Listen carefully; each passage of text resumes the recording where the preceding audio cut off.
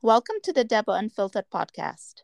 We are your hosts, our Mary, Dr. Nafi, and Anafai Badnar.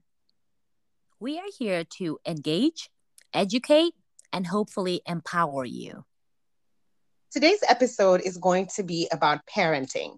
We'll do a little bit of comparison between the Western world and how they parent and some of our experiences growing up, how our parents did with us, and also how we're parenting those of us that are parents, and then also how Africans in general parent. So there'll be a little bit of generalization. So please excuse us if you're not part of that. Please just know that we're not addressing you. So becoming a parent guarantees that you'll definitely make mistakes. You'll say the wrong thing, you'll make the wrong choice, and you'll show up at the wrong time at least once or twice. And I believe for our Mary and I, we can attest to at least this happening to us once or twice. You can also be assured that there'll be times when your child will laugh behind your back.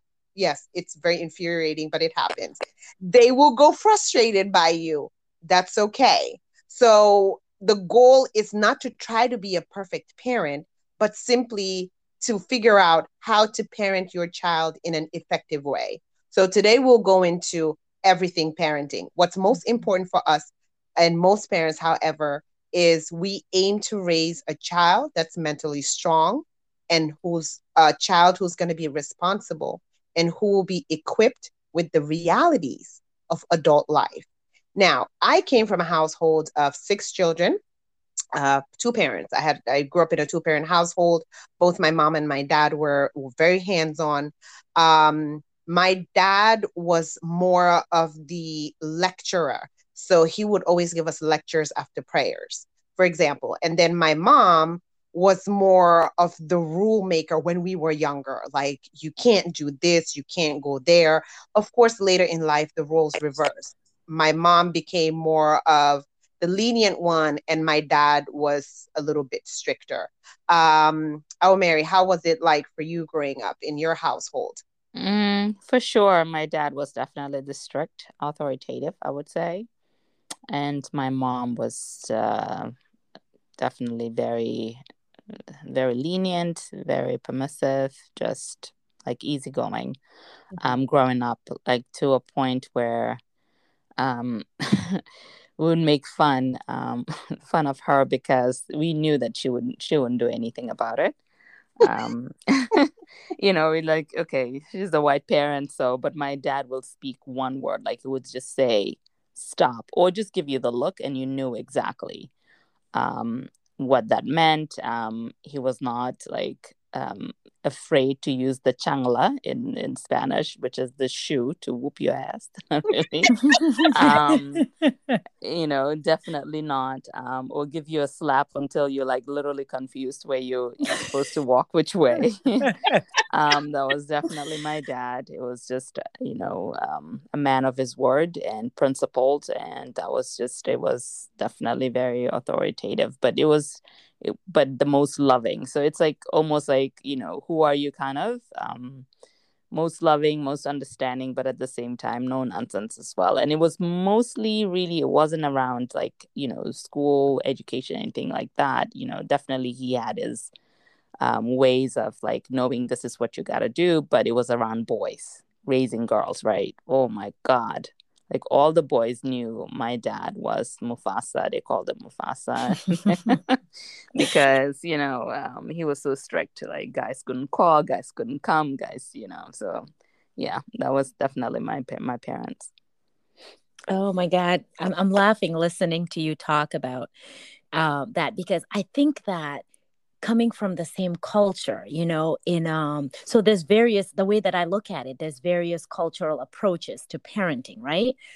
Depending on where you grow up. So I'm just going to give a quick general like breakdown of it so that our viewer or our listeners can kind of get an idea of overall what are different types of parenting styles. So I know you just talked a little bit about your dad and you described him as authoritative. And so I wanted to talk about what are the different types of parenting, right? So if I remember correctly, when I was in med school, we did talk about this where overall there's 4 different types. So you have, for example, the neglectful parenting, where they provide very little nurturing or guidance, or they're very uninvolved. They call it uninvolved parenting. And then you also have the permissive parenting type, where it's pretty much child driven, right? So parents basically give their kids whatever they want. There's so much overindulgence, and you pretty much want to be friends with your kids. So whatever they say goes, right? You let them get away with everything. And then you have the authoritative kind of parenting. And this is the type where, you solve problems together, but there's really clear rules. There's open communication, right? But they're strict. And then you have the authoritarian type of parenting, where that one is parent driven. Pretty much, they set the rules. It's a one-way communication. There's a lot of, punitive kind of things. You didn't do this. I told you to do this. You're getting this, you know what I mean? So these are the four types of parenting in general. So the one that I have experienced is more of an authoritative kind of parenting with my dad. My dad was the one who was much more stricter. He set all the rules, but I mean, like, there was open communication in that we can kind of talk about certain things, but at the end of the day, they would listen. That doesn't necessarily mean that they would agree with me. Their rules would still go. But at least they'll listen. So that my dad was more of our Mary, like you were describing your dad. And my mom was more nurturing. She was more on the softer side. I was talking to my sisters not too long ago. We were reminiscing, and I was saying to her, I think that my mom has only like hit me once that I've ever remember, with a shoe. And that's because she had a migraine. My mom used to have migraines all the time, and she was sleeping. And here I am at like maybe 5-6 years old or something like that, before 10. I'm opening and closing the door, going in like 8 different times in like 10 minutes. And she would say, I'm sleeping, close the door. The doors are like, the lights are off and everything. And I just keep going in and out, getting something. So my mom, one time I opened the door. She just grabbed her shoe and hit so hard at the door. I never came back. But Hey, I you never learned the came hard back in way, the room. honey. But it worked. I never came back in the room. So I remember that. But it was mostly my dad who was the disciplinarian in our family. So it would be interesting to kind of find out. So I'm going to ask you, Anna, like, what kind of parenting did you think your parents were, or did you receive growing up? Was it more of a half and half, or was it more? Because some people I know in my family, extended family, had like authoritarian kind of a household, where it was very punitive. Like, you would get slapped for even looking the same side that I'm looking at. You know what I mean? Kind of parenting. So yeah, what kind of parenting did you have growing up?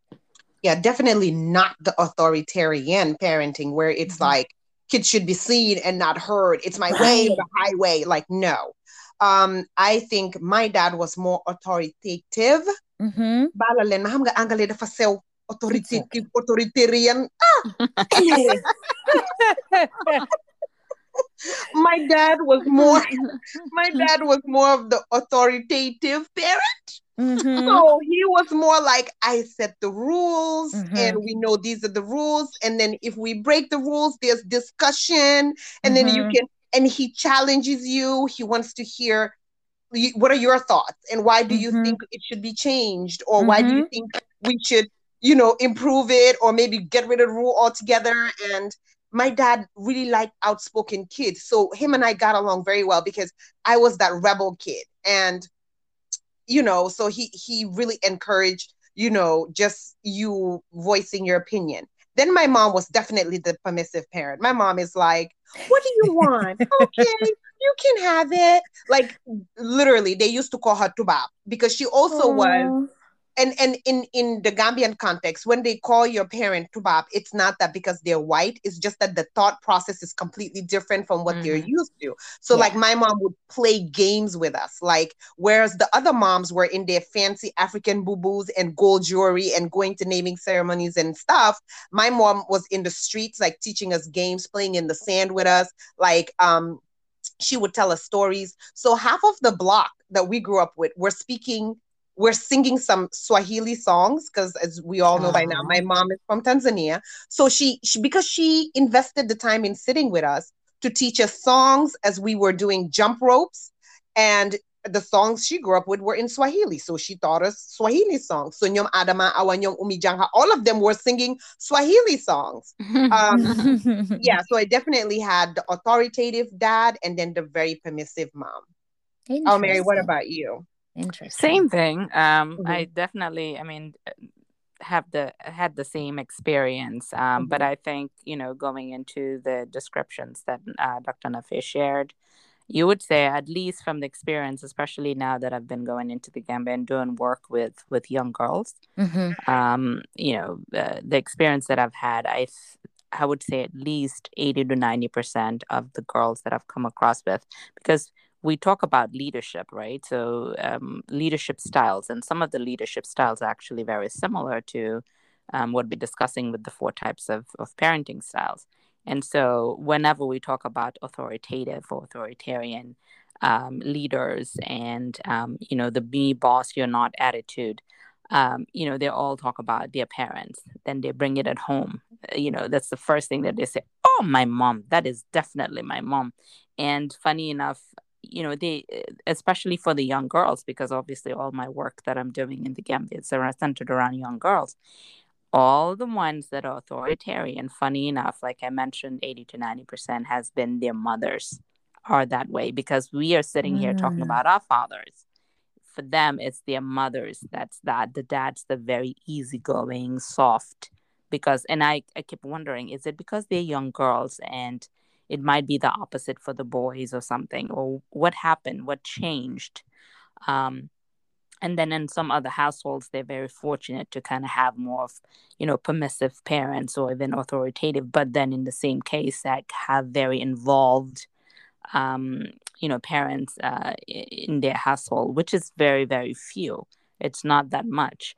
And then you have really, which I've come across as well, you have really uninvolved parents, because they don't know what their kids are doing in school. They have no idea what's going on with their children, if they've had their periods, if they are seeing a guy, if somebody's talking to them, somebody's harassing, molesting. They have no idea what's going on at home. They go to work, they come in, they bring the money, and there's nothing else, no sorts of communication whatsoever happening at home. And so they definitely, if you think about, the type of leadership, in this case, we call it laissez-faire. So it's almost like a laissez-faire parent. They have no idea what's going on. They just let you be, they chill, and which is not good either. So you always kind of have to find that balance. And in this case, I feel like the two are authoritative, and, because they're highly involved, and permissive, which will kind of give you a balance of in between that, where would be the best, so you're not so, relaxed at the end, where you're not even involved in your children, and then in the top where it's your way or the highway, which again, it will definitely means you're not even involved, because your child is not seen, is not heard, is nothing, right? Yeah. No, definitely. You made a lot of sense there. And so let's talk a little bit about our own culture, like in particular in Gambia. So we said a little bit about how, like different cultures, like there's different cultural approach, right, to parenting. So I would say, like in some cultures, children are expected or to be like quiet and always respect the elders, right? Where in other cultures, it encourages children to speak up and be independent. And I think that let's say, for example, the Western parenting, right? So what is it, or what is Western parenting? What do you guys think Western parenting is or means? Because we do say that sometimes, that you're raising your kids the Western way, quote unquote, versus, you know, you're raising your kids the cultural, in quoting, you know, quote unquote way. And I think that for me, when I think of, you know, a Western parenting style, I just think that that just means you're putting emphasis on individuality, or just letting the child express their own opinions and openly, you know, like where we were raised, all three of us in Gambia, you know, most of the time it's not encouraged for kids to, you know, give their opinions openly. First of all, you don't have an opinion, much less openly, if we're going to be honest. So you know, you are told this is what you got to do, and then that's what you normally do. And so versus the African parenting style is mostly like it's more, the importance is based mostly on family first, not individuality first, right? Family Mhm. first, and collectively, as opposed to man. It's all about what I want. You don't hear kids growing up here. That's what we hear mostly. Well, mom, Mhm. excuse me, this is how I feel, or this is what I want. Whereas in our cultural setting, we don't really hear kids talk that way, saying Hey, things like, Bunlambeje. right? Mhm, mhm, mhm. What's that, Anna? I said, hey, Bunlambeje. Right, you get one slap and you're back to reality. Okay, sorry, my bad. Did I just say this is what I wanted? I meant this is what is good for the family, right? So that's how they raise you to pretty much think in that direction. And so I think thinking that way, you know, cultural backgrounds definitely give you a sense of who you are, and in most cases they influence some of our beliefs and customs, right? So my question to you guys also is, like, does culture affect parenting style? And if so, I'll start with you, Anna. What is your parenting style? What type of parent do you think you are? Yeah, so I definitely agree with you. When I think of, Western parenting, I also think like more hands-on in Mm-hmm. being involved in the child's life, Mm-hmm. but very little consequences when it comes to breaking rules and Mm-hmm. mistakes. That, yeah. Mm-hmm. So I think when I think Western parenting, I think that. And Mm-hmm. when I think African parenting, I think rules that can't be broken. I think less involvement in the day-to-day life of the child, but Mm-hmm. sticklers for making sure, like guarding the rules. Mm-hmm. Right. So if you break those rules, there will be consequences, but then Mm-hmm. you don't know what's going on in the day-to-day life of your child. Mm-hmm. So I would say I'm definitely a permissive parent. Mm. Yes. And I would even go, Interesting. I'm surprised. yeah. I'm very shocked to hear you And say that. Go yeah, on. I would even go from being a permissive parent to be more of a conscious parent, because I don't punish my kids. I mean, don't really have rules.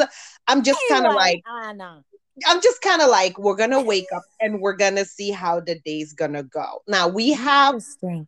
yeah, so it's not built around these like structures that we have to do. Like, no, we don't have to do anything, but we can want to do something. Like if we have sporting activities, you have to show up because you've committed to the team, so it's not just about you. So even days where my son is like, mommy, today I don't feel like going to practice, I'm like, you know what, find the energy, let's do something to motivate you, because we got to show up to practice, because it's a team sport, it's not an individual sport. So things like that, yes. But as far as like, if you go out past Timmy's, you come back, you're gonna get spanked or yelled at. No, like if you come back past Timmy's, I'll be like, it was dark. Where were you? Mommy gets scared when you come in after dark. I'm sorry, mommy, and that's it. Like there's no spanking, there's no Mm. yelling. It's more of a discussion, and then you can explain why you got home late. Now run up and go take a shower. Um, my mom was a permissive parent, and I just took it a little bit further. And my siblings call me the hippie parent. Now, my husband is different. My husband is the authoritative parent. My Okay. husband is German. He comes from a German household. He grew up with a German dad. So he's very much, and Germans have this mindset. They're very structured. They're all about rules, and they're all about, showing up, like when you say you're going to show up, there's no if, ands, or buts. So having him relax a little bit is something I've been working on for the past 8 years. And slowly but surely, we're getting there. Like now he doesn't yell because he's seen for himself, okay, you're right. It really isn't effective to yell. And I'm like, Mhm. when you're yelling, it has more to do about you and your own childhood trauma or your unhealed Mm. inner child than it has to do with whatever Omar did. Right. Mm-hmm. So, like, take a pause, think about that before you start yelling. So he stopped yelling. He also doesn't spank. When Omar was like maybe 4 or 5, he was definitely like spanked him maybe 3 or 4 times in the year. Mhm. He Mhm. no longer spanks. He doesn't believe in spanking. So I'm getting him to adopt some of these, conscious parenting styles. And I think we're doing a good job of getting there. But sometimes I'm also like, it's okay that he's a little bit more, because nyari can't be flu flu. Anyway, I digress. What about You you, know, Mary? What's happening we in your actually, parenting? because I'm laughing because we're so similar, right? Anna, because here it is. So obviously, I had my son when I was 24. Got Mhm. married young, so had my son at 24, and he's 18 now. And and I think about it, like you kind of do all the mistakes with the first one, right? Mhm. So you Mm. kind of know, like he got the spanking, the yelling, and all that because I'm like, no, like you can't do this, you can't do that, and having a black boy, you always want him to be perfect. Like I remember him going to the store, he would be like crying on the floor, I want a toy, I want this, I want that. And I would literally thump him so bad and be like, kind of smiling, Mhm. TJ. And then, but I'm like, boy, you better get your butt up, you know. And so, but I just noticed that it wasn't helping. Did not help at all. And I changed my style of parenting very early on. So the girls, these girls, they tell me whatever they want. I feel like I'm the I'm that parent. They're like, yesterday we went out. I took them to a hotel so they can spend over the weekend with their grandmother, you know, and I'm like, I want some orange juice. We're sitting at the buffet. Can you go get me? She's like, Mommy, this is the hotel. You go get it yourself. I Oh had to no, turn she around. didn't. She sure did. She said, "This is the hotel. You go. We are not at home." That's exactly what her words. You are not at home. And then the other Oh my echoes, right, right, and gosh. that's the other one, right. She better get up. It's a tag team. Our Yeah. they're She's like, ganging up right. on She's you. like, no, this is not. You can just go get your own. And I had to beg. I had to beg these kids, and Wow. they're like, so what are you gonna give me? When I get up, what are you gonna give me, right? Like, what are you? And I'm thinking, Lord, please, God, just help me because should I slap them now? But then I had to beg. I was like, please, I'm thirsty. Then they finally got up. All right, but please just make sure that we like, I'm just like, I am that parent. I became that parent where my girls just they just Wow. any other household, they were like, your kids are disrespectful, but I understand them because they're well mannered, they're very respectful. um Even though other people will be like, that's disrespectful. Like, Mhm. I Mhm. understand it, right? Because Mhm. sometimes I kind of do that, but we have more of conversations now than anything. Same thing with my son. It's more like, tell me, because I rather you tell me everything and no Mhm. judgment rather than, oh, I'm afraid my mom's gonna slap the crap out of me. They will Mhm. tell you now, Mommy, you're always threatening us because I'm the one that will threaten if I come and slap you, but I never do. I never slap. But they're like, you're always threatening us with these big threats, but it's never Mhm. happening. So they're like, "They may up. So Dominic may up." Like literally, that's what it is. Like seriously, but their dad will say one word and they know it. But then I feel like he was definitely very authoritative with my son, but the Mhm. girls, Lord, Malik got no control over these girls. Whatever. Really? Oh my God. I mean, I always say, thank God we live in a country where we don't have a lot of like outside because people will be like, this kid's got no respect. They tell their dad whatever because Oh we've my kind of gosh. built that relationship. We want to Mhm. make sure that they feel open and safe enough. Mhm. that they can come in and have those conversations with us. But at the same time, we have ground rules, like we have, no internet after a certain time. They know when to wake up, wake up in the morning and pray, like do your prayers, like things like that. But I feel like when you are very authoritarian, like you said, Anna, Mhm. right? You Mhm. have kids that are going to hide behind your back to do things that they want to do. Mhm. Mhm. Because when kids or anybody, just think about it yourself, can anybody control you to do something you don't? No, you're going to do what you want to do.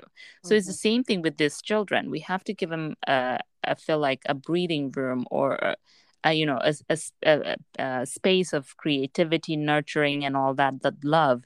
So they know that, okay, mom, it's not a beast. Mom is not somebody that I gotta be fearful of.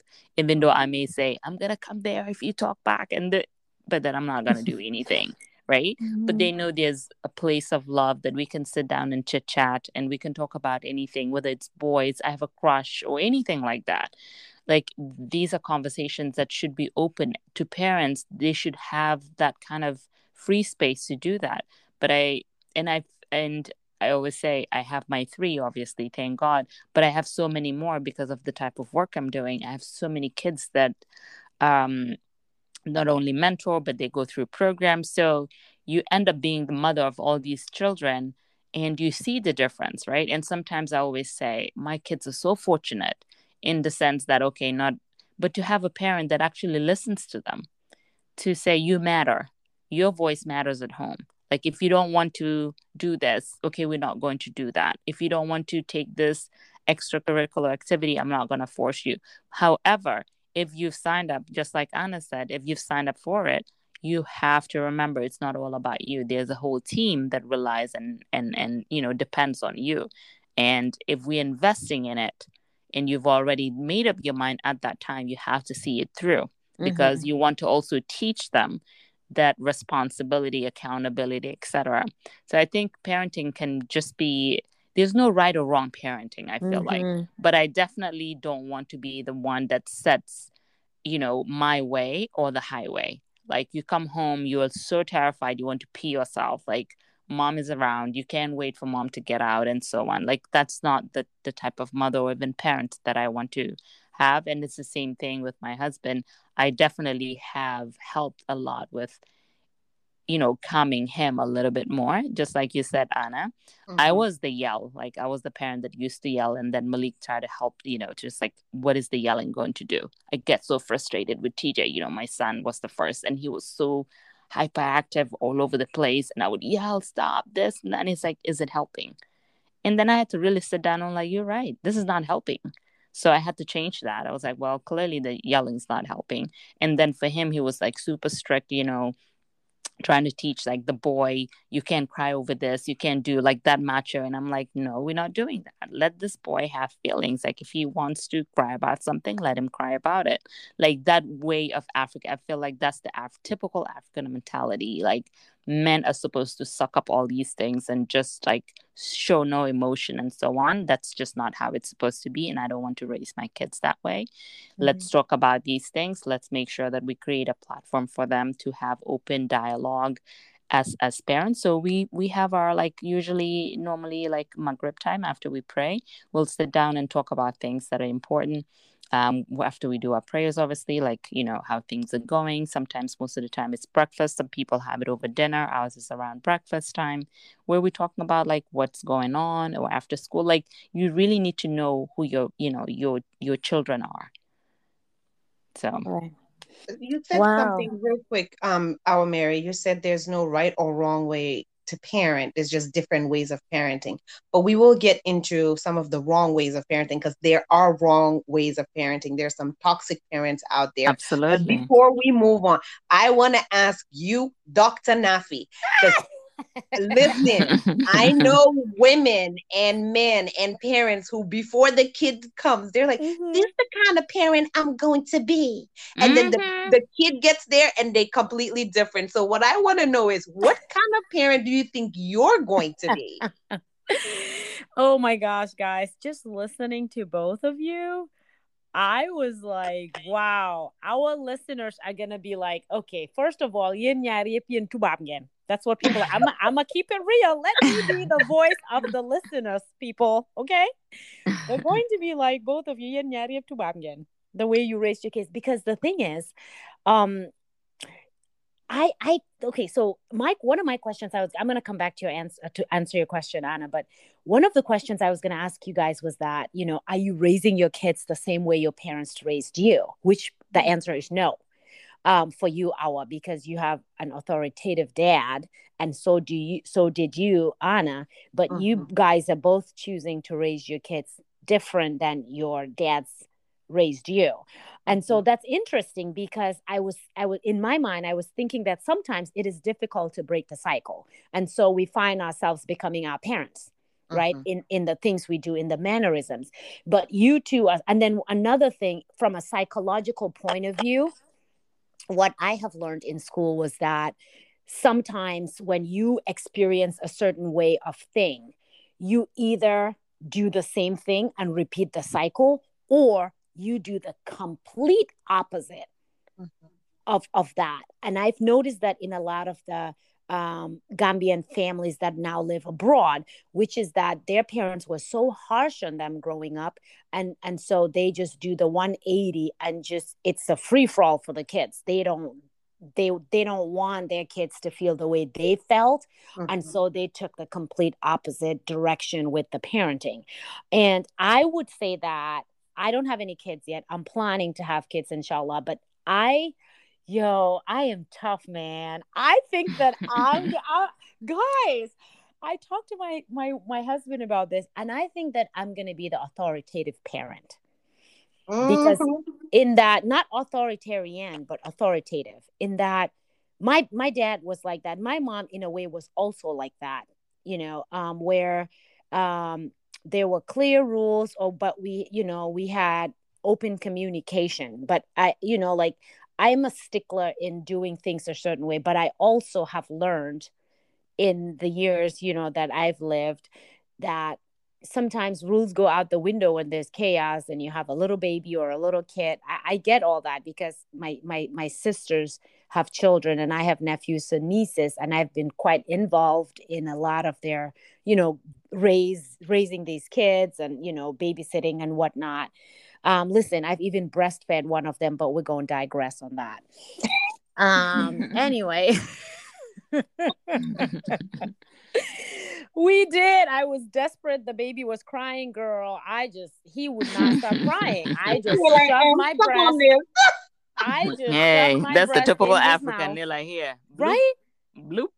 I did. I just shoved my breast in his mouth so he would stop crying. I was babysitting him. He did. And listen, I was a teenager at this time, to top it off. And it was tickling. I was screaming, but it did the trick. After a couple of seconds, this boy was like, hold up. There is nothing coming out of that thing, lady.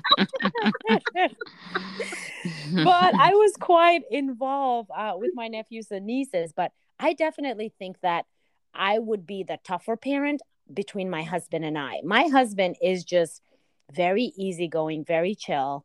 And I see the way he reacts with my nephews and nieces. Like, I sometimes tell him he's way over chill, like way overly chill. I'm like, honey, you can't be acting like that if we have kids. You got to back me up.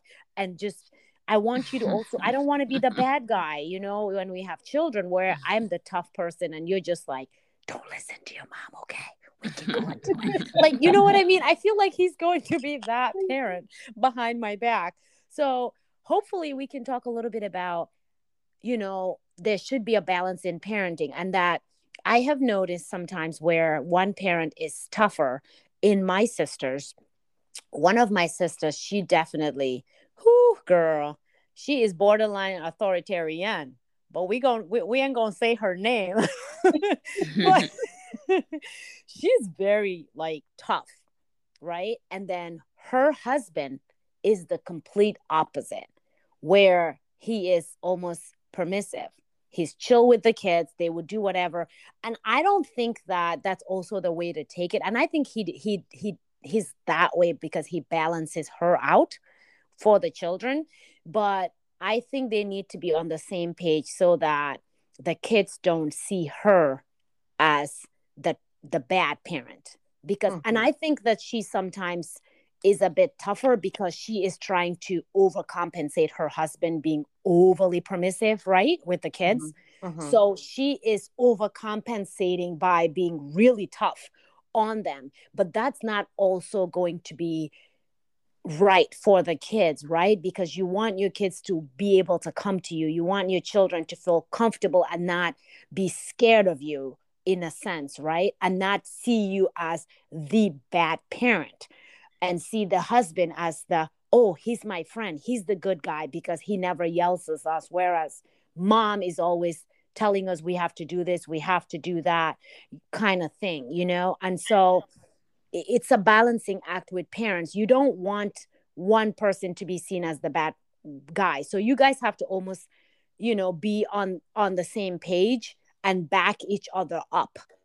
You know what I mean? For sure. You know, and you know, but that's the little I know. I'm not a parent right now, but I've had experience with my nephews and nieces, and just in general, I know, I look from outside, and what I notice would be that you don't want it to be one-sided either or. So, but that's my little spiel on it. I'll digress So and I wanted to and let. jump in real quick, right? And Mhm. I wanted to just share that, I think it all, like, with in terms of your sister and maybe and her husband, I think Mhm. it has a lot to do with maybe the depending on the children, because Mhm. sometimes too, like, I have three kids, but I almost want to say that sometimes I parent them differently, like each one. Right. Like, there's Right. certain ones that I may be a little bit authoritative at that time Mhm. because that needs to be. Mhm. And then there's others, like, I just can't. Like, my middle daughter is super chill. Like, I mean, you literally raise your voice a little bit, she has these huge teardrops that will just fall off. She's Mm. so timid. I can't. I've never touched her, like, hit, never ever. My son I've spanked when he was Mhm. maybe when he was little, like, stop, Mhm. I'll at least even hit a hand or whatever. Mhm. My youngest, that's the rebel. Like, that one is like, what are you talking about? I don't want to do it. There's nothing you can do about it. And sure is, there's nothing I will do about it. It doesn't matter. Even if I brought, like, the biggest belt and be like, I'm gonna whip you, like, you're not gonna do it. And she'll look you dead in the eye and be like, you're not gonna do it. I dare you. That's No. my dog. That's the little one. I dare you, mommy. Like, and you won't, because that's just who she is. And when she says no, it means no. Like, Lizzie, let's go, to the hairdresser. Like, I'm gonna make sure you all, get your hair flat ironed or whatever. She'll tell you, I don't want to do that. You just know, she says it once, it's over. That's it. Like, she's a woman, a young girl of her word. That's the type. So you're not gonna force it. I think it all depends on certain kids. Like, each one of them have their own way.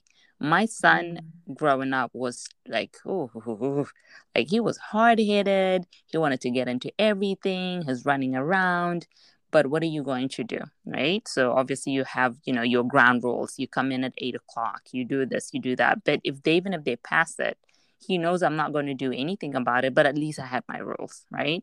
So I feel like with the girls, they're a little bit lenient, especially with the middle one, because she does not give me the reason to. Like, why should I yell or do any other thing if she doesn't give me the reason to, right? But then the younger one, I know I have to deal a certain way because that's who she is. Like, this is her character, and they all have personality. So I think, with your sister, maybe you've seen her Mhm. be authoritarian with one Mhm. child, maybe a Mhm. little bit on the other, because depending on the style of the kids, I'm sure, Anna, you probably have the same with you Mhm. too. Mhm. What works for one doesn't work for the other. I'll tell you, in my household, it doesn't. You're right Definitely about not. that. You're right about Hmm. that. I have to, you know what, just while you're talking about that, I'm thinking back on how she is with all her kids, and you are so right. Okay, her last baby, oh my God. Okay, he can do no wrong. This There you kid is go. sitting on his mama's lap.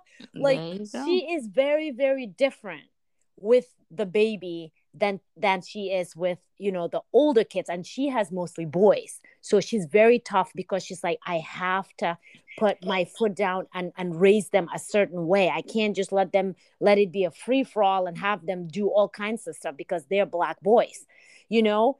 But the little baby, she has a soft spot for him, even though he's a boy, but she's not as tough on him as she is on the older kids. You're so right about that. Mm-hmm. So Anna, what do you think? I actually do also, go according to the child's energy, the child's personality, and the child's flow. So, Almer, you talked about ground rules, and I think that's very important that we come back to that because we have to enforce the rules.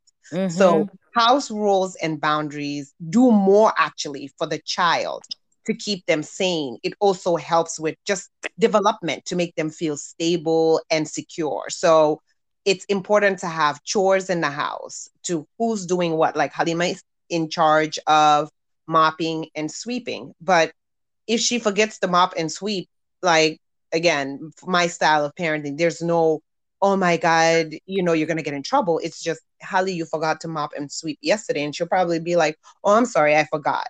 And, Omar is in charge of cleaning up his room. And if he doesn't, it'll just be a gentle reminder. But like, I just think it's good to have these rules in place where we all know when you wake up in the morning, you have to make your bed, you should go brush your teeth, wash your face, then come downstairs for breakfast. Like these are routines that children actually need. And it creates structure and there's also comfort in it for the kids because it's like you set those habits. But also we have to be flexible. So there's enforcing the rules, but there's also being overly strict. And I know in a lot of African households, some parents can be overly strict to the point where the chores and the rules become like it's written in stone. There's no space for forgetting. There's no space for something else happening where it didn't get done. And I feel like we, African parents who are parented that way, we have to be different. We have to make sure that we give our kids a little bit of space to just be kids. And when it comes to communicating with my kids, I make time for them. So I'll have date night with Omar. I'll have date nights with Holly, or sometimes it's date day. Sometimes with Omar, it's best right after practice, right? Or right after a game to reward him. Let's go out. What do you want to eat? And then I get to sit with him at a restaurant outside somewhere. Now it's COVID. Or go out for ice cream with Holly. I get to hear all about the crushes because she's in high school now. And with Omar, like he has a girlfriend and he was asking. Oh, Lord have mercy. Yes. And he has a crush on someone else. So he was like, I'm not a womanizer, so I don't want to be with my girlfriend and then be crushing on someone else. Remind me the age again. He's 8. Oh, so, Lord have mercy. Yeah. So I was like, what is a womanizer? What does that mean? And he was like, boys who go around and tell every girl that they like them and every girl thinks that, they're with them exclusively, but then he has all these other girls. I was like, oh, so he knows what he's talking about. Oh, boy. Okay. But like in his world at 8 years old, like it's a big deal that he has a girlfriend, but he has a crush on someone else. And he was like crying. He was like, I don't want to hurt my girlfriend, but I have a crush on this other girl. And I'm like, but it's okay. If you and your girlfriend, if you can break up with her. He was like, oh, but dad would never break up with you. I was like, but dad and I are married. So it's like explaining. Right. Oh my God. He thought he's stuck with this girl. Like he had to be with this girl till forever.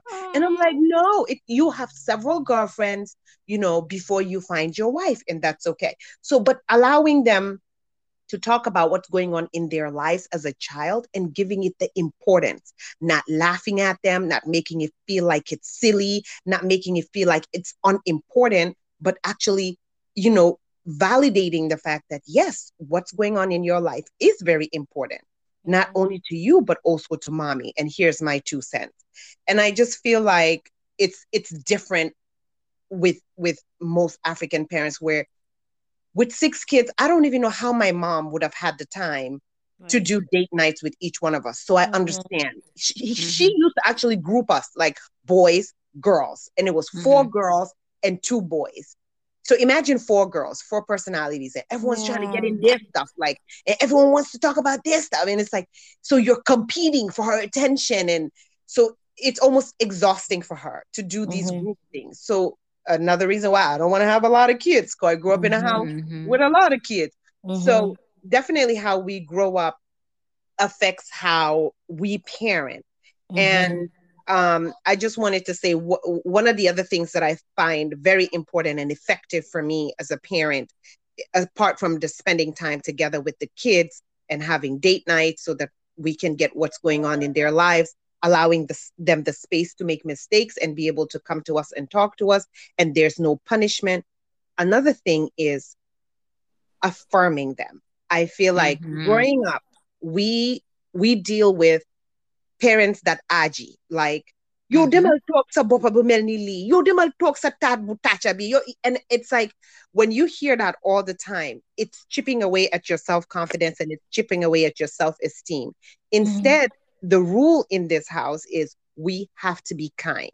Like that's one thing we don't skirt around. Like we are so kind to each other. We're always dancing, laughing, there's music, and it's not forced and it's not fake. It's just the energy in our house, and we're always affirming. Like we tell our kids what we love about them, like physically, their personality. We hear their dreams, we write lists with them, the things they want in the future. Like, and I feel like parents need to do that more, because it's important for children to know that, you know, they're beautiful, and to hear it from your mom and your dad, or to think Mm-hmm. and hear that Mm-hmm. they're smart, because they think they're smart. Like, I think I'm smart, I think I'm really good in math, but they're not sure.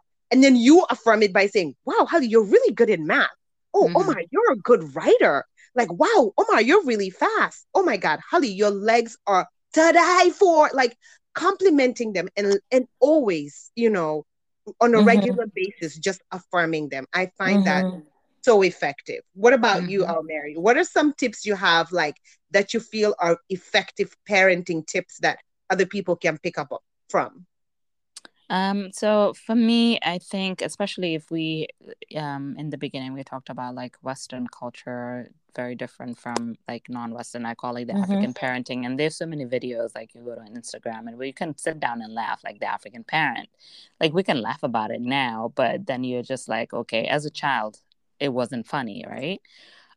So I always think about like the lack of hugs like children receive, especially like Yes. in the Gambia, in that context, like my children, I'm constantly hugging and kissing. Like they're like, ew, stop. But I am the hugger, the kisser, just making sure that they know. And I'm constantly telling you, I love you, I love you. Like, like hear Yeah. it 10,000 times a day. That way, you're loved. And then, like Anna just said, giving them that, complimenting them constantly, like, Mm-hmm. especially when I feel like those are things that they probably are not so confident about. Mm-hmm. Um, they're always hearing the confidence, like, oh, you're so tall, you're so beautiful, look at your beautiful hair, beautiful finger, like whatever. I make sure that I give them the biggest compliment. And, even though they'll say, but you, my mom, you always say something like that. But I'm like, really look at it, like take a look. You're the prettiest girl in the world. Like I always say, with the girls, like I have a way of, because I have two, like I can say you're the most handsome boy in the world, but I can't do that with the girls because then they're like, what about me? So I always say you're the prettiest 11-year-old, and then you're the prettiest 13-year-old. And so I keep it that way. So you almost like feel you are special like all Mm-hmm. the time. Mm-hmm. Because I can't be like you the prettiest daughter. But with my son, I always say that because he's the only one. But I feel like giving them the compliments and then asking and really listening and not no judgment. Like really just sitting there and listen and like don't talk back when they're giving you like feedback. Mm-hmm. Um, and be involved, like ask about their friends. Like that's one thing, maybe if that puts me in a little bit of the cusp of the authoritative, it's Mm-hmm. really finding out like who are they hanging out with, who are they, who are their parents, where they live. Like I ask everything and my son hates it. Like, why are you asking so many questions? But Mm-hmm. I'm like, I want to know, like, who's this boy? Who's this, where's the parent? Like, where do they live? Like, I just want to know because, like, I want to know who my son is hanging out with. The same thing with my daughters. It's the same. Like, Mm-hmm. I ask, who's the mom? Where they're from? And for them, they don't like that. But that's one thing I'm not compromising on. It's just I want to make sure who's like around my child, what kind of influence does she have around her, even though if I've instilled the right values, like I feel like I am. But you just never know, because influences, it can definitely really hurt your child's development. So Mm-hmm. but I would say those are the tips. But really, it's the most is just hug and more. And then why sweat? Like, I'm with Anna on like, why sweat these little things? You don't have that much time. There's a friend Mm-hmm. of mine who actually put it for me early on in perspective. She says, you only have 18 summers with your child. And that really hit me. When you think about it, you only have 18 summers. And my son, I had 18 summers with him. And then he's out to college. And with him, I actually had 17 summers, because this summer I did not spend with him. So I had 17 summers. Unless he comes and spends another entirely out of college, you understand, obviously. But that's an adult coming home. They may even end up coming with a girlfriend, right, to tag along on vacations. They may get married early and come with a child. Like, it's just a different person. So when you think about the little time that you have with your children, why spend it on like things that will be painful, hurtful, and not enjoying the moment? Like, so yes, I'm the parent that my child will literally ride on my head, but I'm okay with that. Totally fine. So I have a question for you guys then both, because I'm listening attentively to both of you guys, and I hear Anna say in one of her discussions that we don't do punishments in our household. So my question to you guys is, do you guys have any sort of actions and consequences kind of rule in your house, or is there no consequences for any type of actions in your households? Anna, you can go first. Okay, so I'll have to speak for myself. It's different for my husband. But even though he's also learning now, I'm pulling him along slowly but surely. So he would be the one to be like, no electronics, right? And I'm like, So we're in the middle of an entire pandemic, but like we call it in our house, we're in the middle of a plazas. And kids can't go on play dates. They can't go to school. And you want to take away his electronics so that he can start climbing the walls? Like, what exactly is the point to that? So again, no. Like, I feel like it doesn't make sense. Give him his iPad, let him have his computer, let him play Roblox, let him call his cousin and do whatever. Let's discuss whatever this issue was. And the reason he took away his iPad and electronics was because he broke the TV in the basement. And that's his TV. Like, that's his play area, that's his TV. And he loves to play with swords. But he wants a real samurai sword or a real Oh, Lord Japanese have sword. mercy. And we're like, we'll get that for you when you're 21 and you can hang it on your wall, right? But for now, we're gonna get you toy swords. So the toy sword just wasn't doing it for him. So he decided to find some kind of stick. And he was Lord. waya in the basement. And then of course the stick hit the TV. Oh, Mary, I know you're used to hearing those sounds when he was little. Child. And right, these invisible monsters that they're fighting, and you're like, what? Who? What ninja? Where? But anyway, I digress. So he broke the TV, right? And he comes upstairs and he tells his dad, I broke the TV. And my husband said, it took everything in me, all the talks we've had, for me to look at him and say, okay, no problem, we'll deal with that. He said, because everything in him wanted to yank this boy up and take him to his room for a really good spanking, right? But he told him, okay, we'll discuss that later. Are you okay? He's like, yes. So he said the fear in the boy's face is the reason why he knew he had to react different, because he already came to him scared. So, right. So he's thinking, okay, he thought about it. Then he was like, you're going to lose all your electronics. Then he comes upstairs and he tells me, and I'm like, no, he's not going to. So now that he doesn't have the TV and no iPad, and like, what do you want him to do? And we can't be outside in the park all day. So we talked about it. I reasoned with him. He got his electronics back. So basically what we would do, Dr. Nafi, is just Mm-hmm. have a discussion, right? And then we're going to hold you accountable for change in behavior. So But now you know.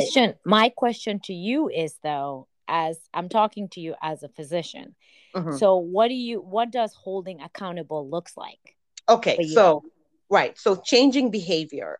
I was just saying, so what we agreed was now you know, especially after you've broken the TV, dad always tells you don't take sticks and nonsense things and use them as swords and don't bring them in the house. So there's no more Mm-hmm. bringing sticks in the house. There's no more finding sharp objects in the house that he's going to use as swords or whatever. He will only Mm-hmm. use the actual swords that he has. Now, what if And he does bring sword or sticks in the house again? Then what would be the follow-up consequences to that? then he would lose his actual real swords. Okay. Like Okay. maybe, but maybe like for a day or two, right? Okay. And then he's Okay. gonna miss them, and then he's gonna remember that if he brings anything in the house, he won't be Mm-hmm. actually able to play with his swords. So they're very Okay. soft, and also because he's a kid, he's 8. We're very Mm-hmm. mindful of the time frame. So like these big Mm-hmm. punishments, like you can't use your Three swords for a months. whole week. For three Oh, months. and we're like, a whole week, girl. Yeah. That's a whole 7 days in a house with a boy who's obsessed with swords and he can't use them. That Right. means now I am his entertainment, and I Right. got work and computers and meetings and cooking and laundry. It's Right. not conducive with our lifestyle, right? So it's Right. like, okay, for a day or two, you're not going to be able to use your swords because remember, Dad told you broke the TV. You're Yeah. not allowed to bring sticks. So it's always just enough for the age group. Like, for example, for Halima, she's 14. Yeah. So she can take a little bit more. Like, she is not allowed to be on her phone after 9:30. If we find her on her phone after 9:30, she's gonna lose Mm-hmm. her phone, right? Mm-hmm. And Mm-hmm. we can say you're gonna lose your phone for a week. That's a Mm-hmm. long time for a 14-year-old. Mm-hmm. So then what we decided to do is just get the app where we, the parents, control when the phone comes on and off. So automatically at 9:30, the phone goes off and the Mm-hmm. phone comes back on at 5 a.m., which is when she gets up for school. Mm-hmm. So these are also ways that you can regulate her phone usage without being, Mm-hmm. like a strict crazy parent who's like, give me your phone because you stayed on it at 9:30. Why? Right, right, Yeah. right. So you Yeah. guys do have actions and consequences in your household. It's Yes. not called punishment, which it shouldn't, right? Hmm. It's not Hmm. punishment, but it's a form of consequences because I feel that in order to be effective, so out of all the parenting styles that I discussed earlier, the most effective type of parenting that they have found with research for years and years of studying is the authoritative type, is the most effective. And I feel like you have to teach children as they grow older, there has to be action consequences combo. Hmm. Because if children, you're not teaching them to be responsible adults if there's no consequences to their behaviors. These are the children we see who grow up and become presidents and they start doing crybaby shit. Right? Okay? We ain't gonna name names, but I'm We're not just Mm. naming saying names. we're Mm. not naming names, but this is Mm. it because they have not had consequences to their actions as a child. Hmm. So it's very important. So they feel the world revolves around them. If they don't have what they want, you know, they always have to throw, tantrums as a 70-year old. And Right. so you want to make sure that whatever type of parenting works for you, you want to make sure that in the midst of that, you're teaching your children responsibility, accountability, like our Mary said, and you follow through sometimes. I always stay away from the word punishing. Hmm. Sometimes when you are teaching your children consequences, you're not necessarily punishing them, Hmm. right? And so when people say, "Oh, I'm going to punish you," you want to stay away from using those terms, and Absolutely. and refer to it as this is a consequence to your actions. One of my sisters, she has a way different type of parenting, and I love her parenting style so well.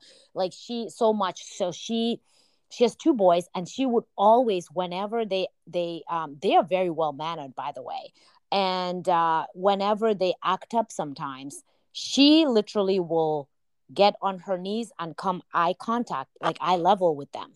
Mm-hmm. And she has a conversation. I mean, she is talking to a 6-year-old like she's talking to a grown man. Like, Mm-hmm. she is having a full conversation and explaining what it is that this action that you're doing right now, it's not acceptable. We can't do that right at this moment.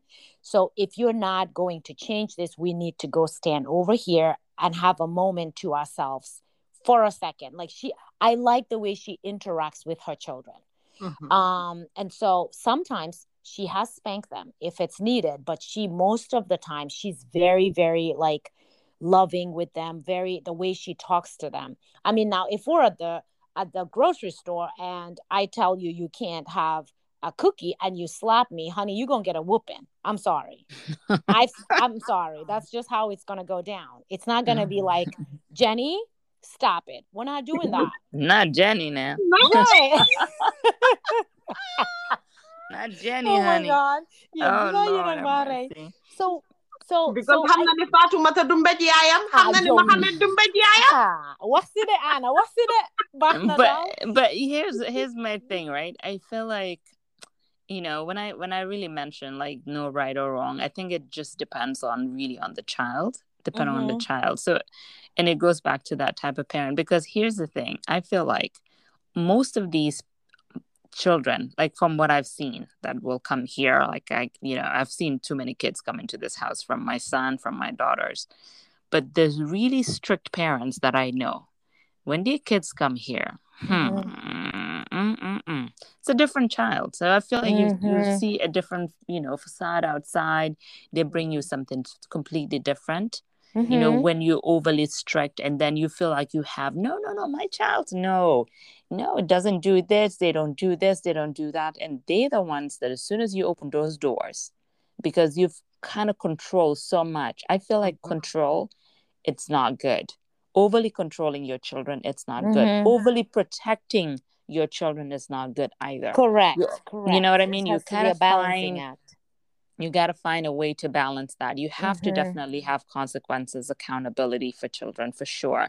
Right. If you've done this, you didn't do that, well, okay, then we'll have conversations. I wouldn't say punishment. The word is just heavy, and you don't want these kids to feel like you're going to punish me, you're going to do this, you do that. Like Anna mentioned, for us, we turned the Wi-Fi like right at 10 o'clock. There's no Wi-Fi for them, so they can't like use anything. They cannot Google any. If you didn't do your homework by then, don't wait till 11 o'clock to do your homework, right? Your homework should have been done. Right now it's bedtime. Wi-Fi is off until 5 a.m. When it should be coming back, you're trying to wake up to go to school and all that stuff. But you can have your phone. You'll just won't have Wi-Fi, right? But, we should be able to trust that. And we've kind of built, for us, it's like building, how do you build trust with your children? If you've given them money, you have conversations and then watch them. Like, I have one that she, like my middle daughter, the timid one, like she forgets she had money because she's so stingy, like always counting her coins, and she'll find money later on, like in her purse, because she forgot. Then I have the spender. My son will spend, like you give him money today, he'll spend it like the next day is gone, because not only on himself, he'll buy all his friends something. That's him. He's the giving. Like, he's like, oh, you don't have shoes? Okay, let me get you shoes. Oh, you don't have food too? No problem. We send him allowance. It's like, but my friends, when I go out, I had to buy Chick-fil-A, so I couldn't eat by myself. I have to buy for all of them. I'm like, oh my God, this kid is going to really bankrupt us. Like, because that's his type. And then you have my youngest, the fashionista. So always thinking about a trend that's coming out, and then she wants to get this skirt to match that and this and that. So you kind of have like different personalities, and you have to parent according to sometimes that way, because you can't be like, oh, you all are going to get an allowance, but you can't spend it. But you have to teach them, So I think as parent, what goes back into it's teaching your children. Once you teach and instill certain values and norms, I think what you can do is just kind of move back and watch them. Because if not, if you kind of holding, imagine yourself, would you want somebody breathing constantly behind you? Did you do this? Did you do that? And I can be that naggy parent sometimes, but do you want that? You don't want that, Right. Nobody wants that. Even Yeah. adults don't want that. Oh, Mary, I Right. just quickly want to bring up, because you brought it up, children and finances, right? And I think it's very important, especially for us Africans, our generation, to do better, because I am pretty sure I can speak. I have a lot of friends that I talk to about finances, and it's like our parents never passed on any financial knowledge to us. They were like, go to college, go be great, and that was the end. They didn't teach you how to budget. They didn't teach you how to invest. They didn't teach you how to save. They didn't teach you how to figure out real estate. Nothing. They were just like, go get your degree, make us proud, and that was it, right? So I feel like we have to do better with our children. So we have to make sure that we educate our children about finances, and we do that in our household. We talk to the kids about money. We talk to the kids about what you want to buy, right? What do you need to buy it? We talk to them about allowances. How much do you have? How much did you spend? What is left? And we always talk about the three buckets: your spending money, your savings, and your investment. And we have an app. We've been using the Greenlight app. So with the Greenlight app, we're able to sit with the kids and say, what do you want to invest in, right? So for example, Omar will run around and tell all his friends, I'm part owner on Netflix. I'm part owner, because he's picking the companies he wants to invest in. Even if it's just putting $10 on buy $10 stocks for Apple, $10 for Netflix, because he loves to watch it. Whatever. The point is engaging them at a young age so they know what money is, so they understand why do we need to save, so they understand what is spending, and then they also have an idea what is investing, right? Tubabi, the child is born, the child has an account, the child has everything, like everything set up for them. And us, we're just winging it. Most African families, we're winging it, and we're hoping you get a scholarship. We didn't even save for your college. We didn't save for you to get your Sweet 16 car. We're just out here winging it. And I feel like it's time we discuss finances and children, and we got to stop winging it. Those of us that are exposed, those of us that went abroad to get educated, those of us that went to Gambia University of the Gambia, we got to do better. We're in our marriages. We have children. Let's teach our children about finances. Let's educate them so that they're aware, right? And then send moromita me dunyan raw. I think you hit it right. You hit the nail right on the head, Anna, about that, when Awa did too, about the financial, awakening that we should be giving our children. So my niece, she's 16. She just graduated from high school, so she's going away to college.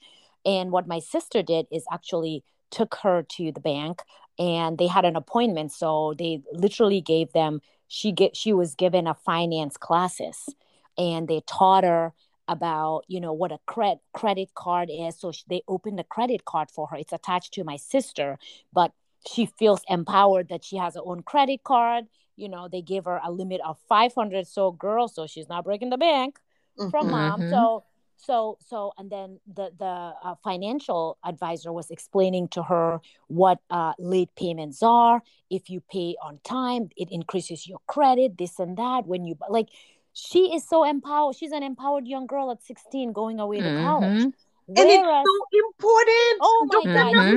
Dr. Nafi, please, say that again, especially right before she goes to college. And that's where they set you up to fail. They bring all the creditors. You have no knowledge about finances and credit. You sign up for everything. You rack up all the debt on your credit, and you graduate. And guess what? You got $50,000 of credit card debt.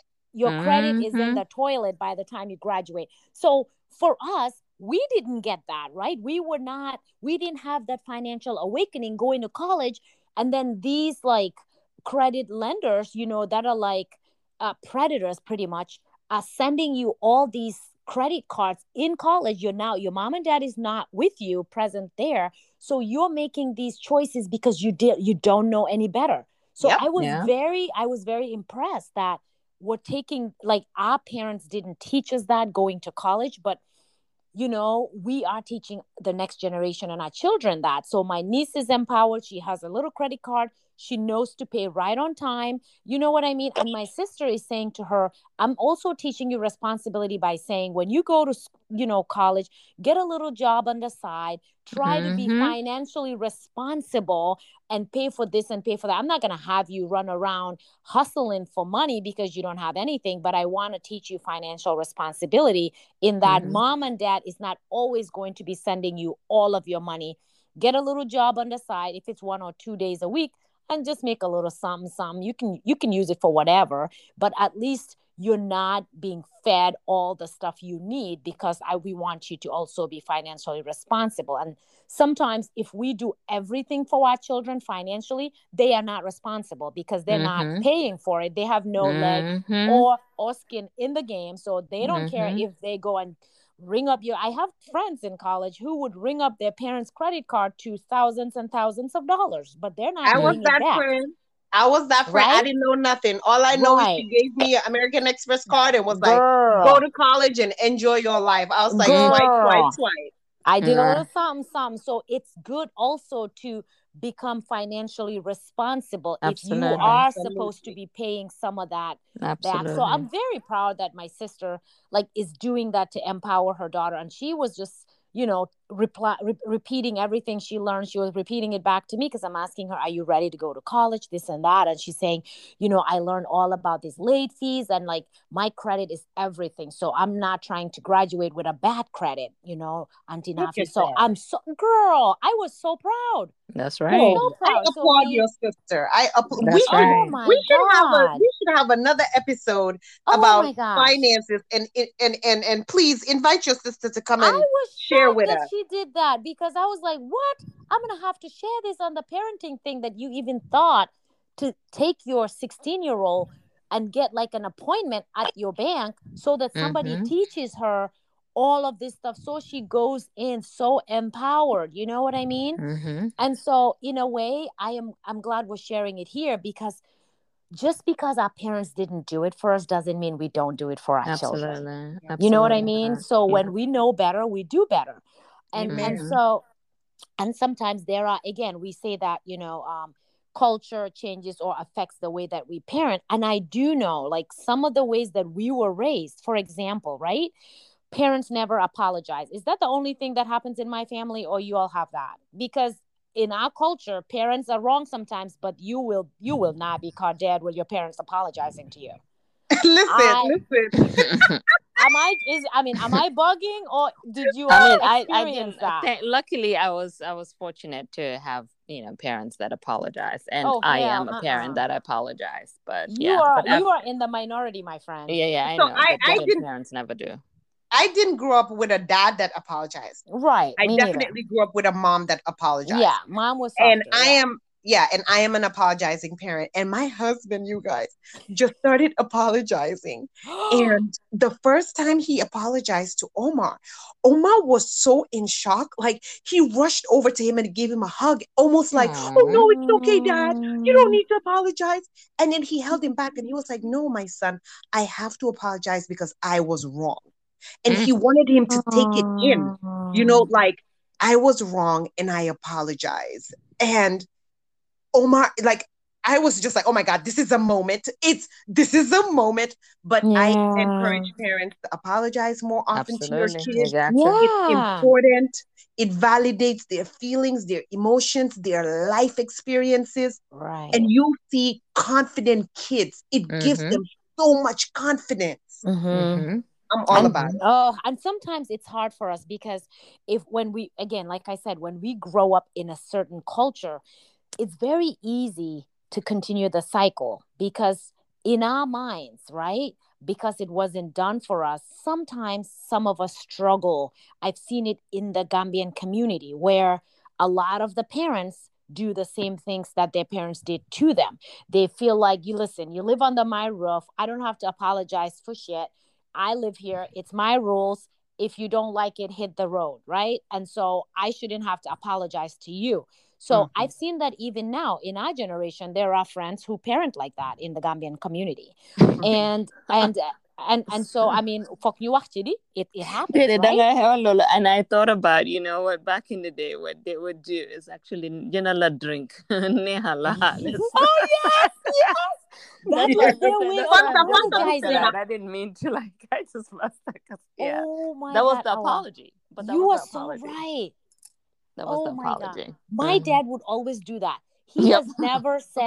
He had never said I'm sorry to us in his life.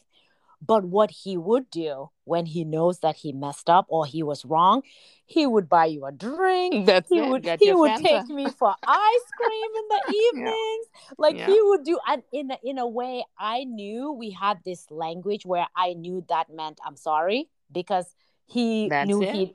So, but like he would, I also I'm okay with the fact that he was having a hard time saying I'm sorry because that's how he was raised. His parents never did it. So he had a harder time saying it. But because he was educated and he was a bit more enlightened, he found ways to tell me he was sorry. And I appreciated that. It wasn't physical or verbally said, but he found different languages and different ways to make me feel that he is apologizing for what he did by taking me out for ice cream, come over here, rubbing my back, and then using the fan when the lights are out. Oh, girl, that was my jam. Like just little stuff like that, will fan us to sleep, when the lights are out in the evening. So he would do that. But even though he was a very tough cookie, like my dad is strict. Like, and as are most dads in our culture, that was how they were raised. So they had that kind of MO growing up too. But once in a while, you will see him break out of his mold and be a softer dad. And when we got older and when we moved to the US, we were surrounded by, you know, that type of parenting different from his. And I noticed him and my mom change the way that they parented. And I was kind of pleasantly surprised that they actually picked up on the way that parenting is done here. It could have been that they were doing it in Gambia because that was the way it was done for everybody. So that was normal way of parenting. So they went with it. But when we moved to the US and we, growing up, they changed their way of communicating. Another way that one other thing that I was going to say was a different way of parenting was that physical affection. Anna, you mentioned it, giving affirmation to the kids, saying I love you. Dude, we never say I love you in most of our cultures. That's the honest truth. And this is true for not just Gambians or Africans.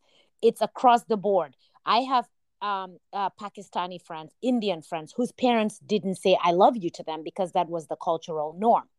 We know that they love us, but they never would verbalize it, right? And that was okay. Like we were not dying that they didn't say I love you. We understood and in other ways knew that they loved us because they were our parents. When we moved to the US, my dad, oh my God, when he said I love you, I almost fell off my chair. And it was emotional. He forced himself to say it. Oh. It was not easy, but oh my God, it almost brought tears to my eyes, right? Because I was like, here is this African man whose parents never said I love you to him.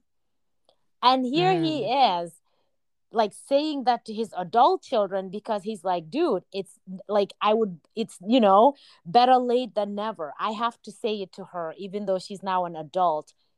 And when I heard it, I was like, oh my God.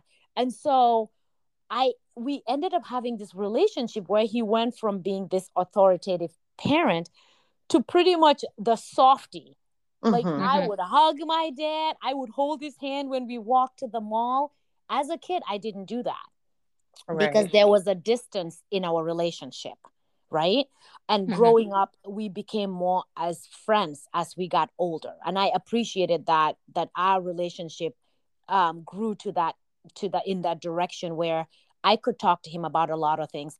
If he did something where it wasn't right, I was confident enough to talk to him, but in a respectful way, and he received it. Yeah, because like you said, when you know better, you do better. Yes, Once they got to an environment where they were allowed to be more affectionate, they pivot and and I allow appreciate that. part to that's so great. our listeners, even if you're in Gambia, I mean, it's never too late to kind of reach out with your children and just change things, because if you know better, you do better. And yeah, sometimes we were not raised that way, but we can do better because we know and learn better that our children need us to be more affectionate with them. You don't have to slobber over your children. That's not what we're saying. But it's good to show affection so that your child understands and knows that we all need that. It doesn't matter how old I was. I appreciated my dad saying I love you to me, right? Even though it's not that it was a question of whether I knew it or not. I 100% knew that my dad loved me. You know what I mean? So that was never a question. But it's Absolutely. nice. It's nice to have parents, show that kind of affection to their kids, which takes me to respect, girl, because you all know in our culture, respect is one way. You're an adult. What the adult says goes. Even if the adult, you are forced to go and apologize to that adult. Yeah. And so I feel like we all grew up in that environment where parenting, we expect our children to always be the one to respect us. We were not necessarily taught that we have to in turn respect our children. I know this is a scary thought, guys, especially for our community, that we have to respect our children. That concept is non-existent. We are not taught that the children have rights and that we have to respect. I'm going to let you talk a little bit on this, Anna. And then, Awa, you guys tell me, what are your thoughts on this?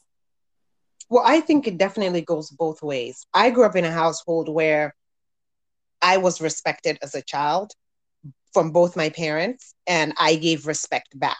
And I also, as I shared, grew up with a mom who did apologize, a dad who didn't. But again, he also had his ways of showing when he was sorry, like the cold Fanta that you would buy, or like one you them dohan to.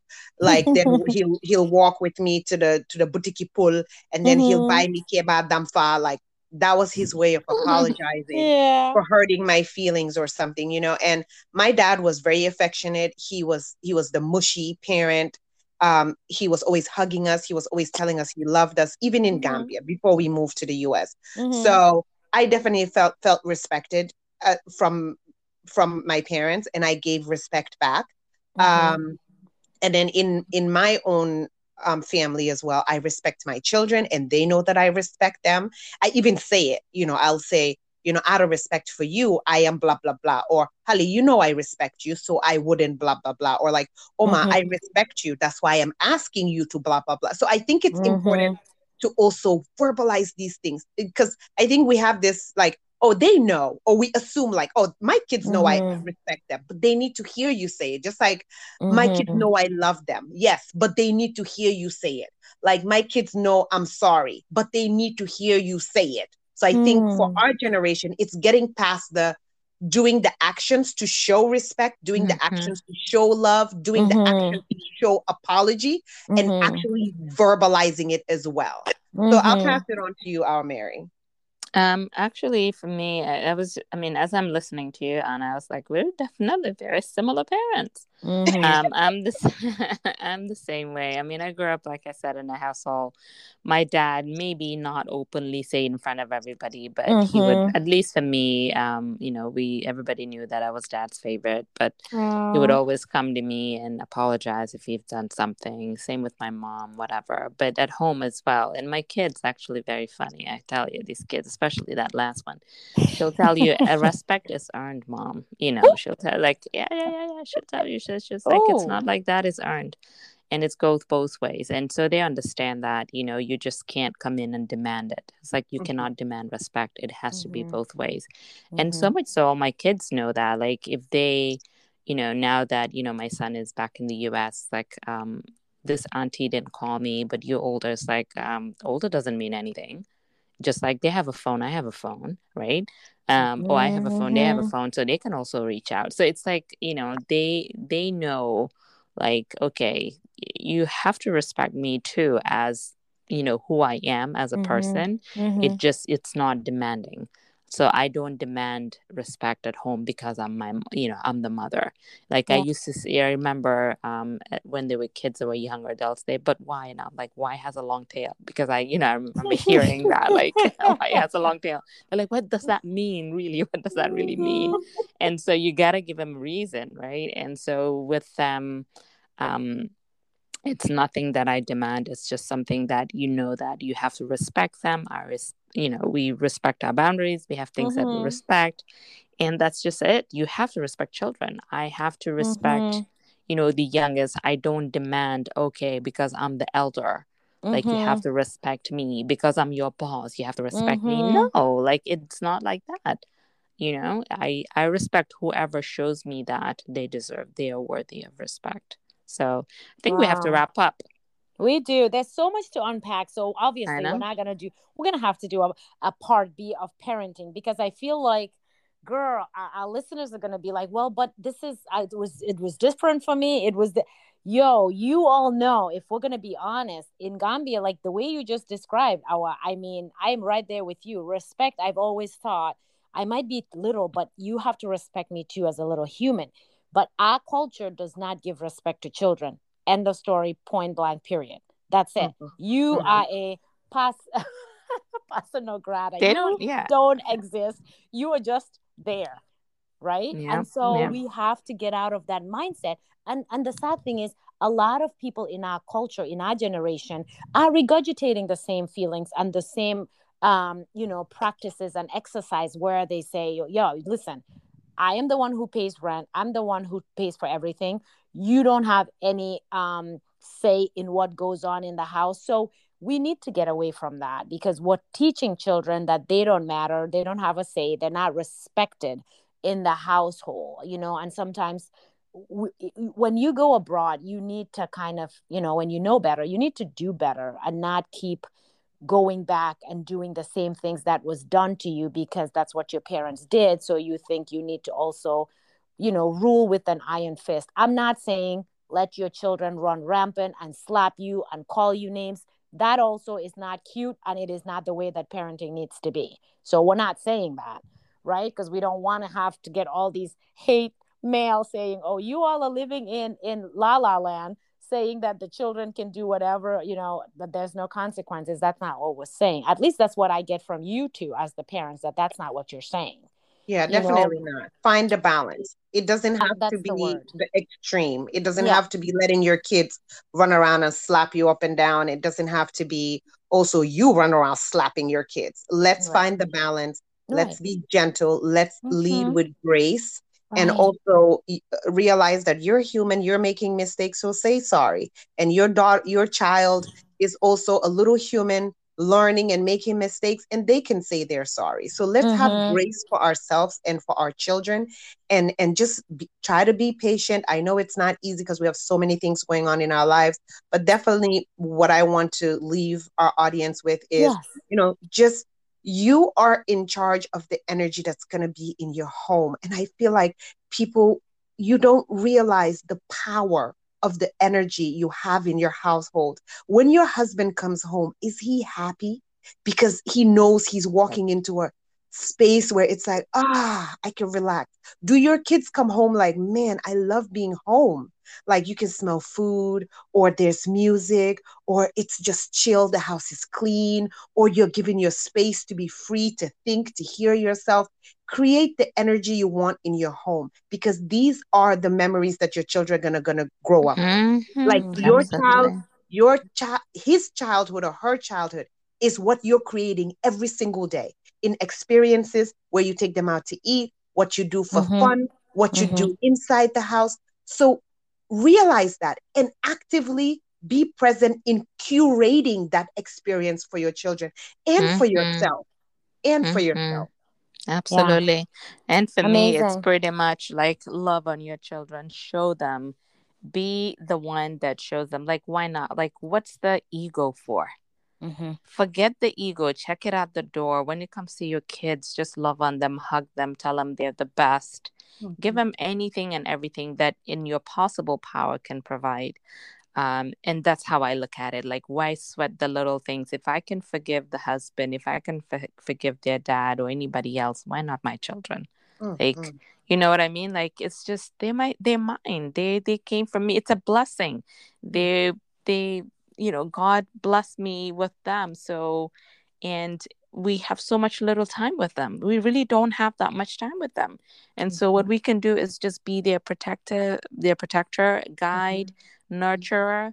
But at the end of the day, they were not given to you to be slaves for you to do all the chores, the housework. No, it has to be, they have to, obviously learn responsibility, be accountable, and so on and so forth. But, they're just, I can't, like, certain style of parenting. It doesn't sit well with me. Mm-hmm. And being overly strict and overly, like, like you said, Anna, it's very important, the energy that you have at home. If kids Mm-hmm. don't want to go home, if you remember back in the day when we were in high school or whatever, Mm-hmm. you don't go home. Most kids don't want to go home. How many kids did it Mm-hmm. come to your house Mm-hmm. to eat? The Hmm? son, They yeah. never wanted to go home. They're not happy at home. My Mm-hmm. kids cannot wait to come home, and I beg them to go to people's house. They're like, I don't want to go to that house.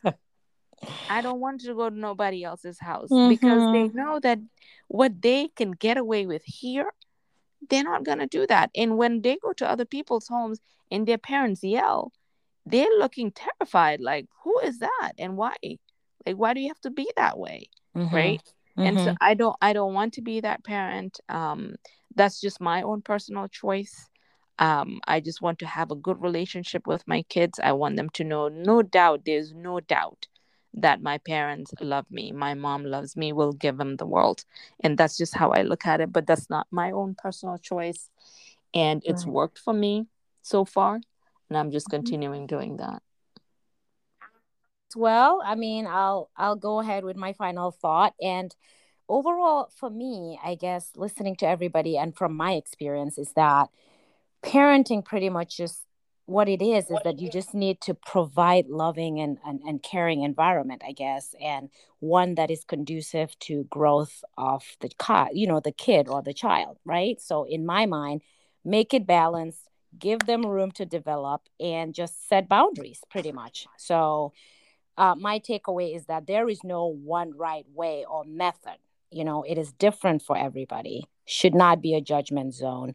And we just all want to raise kids, just very responsible, humans tomorrow overall. That's what everybody's goal is as a parent. I don't think anybody sets out to have, like, a serial killer child or a rapist or, like a joke of a kid. No parent wishes that, right? Every wants to have the best, for their children. And so this comes in different ways. It looks different for everybody. So there's not really one particular way to get to the finish line in my mind.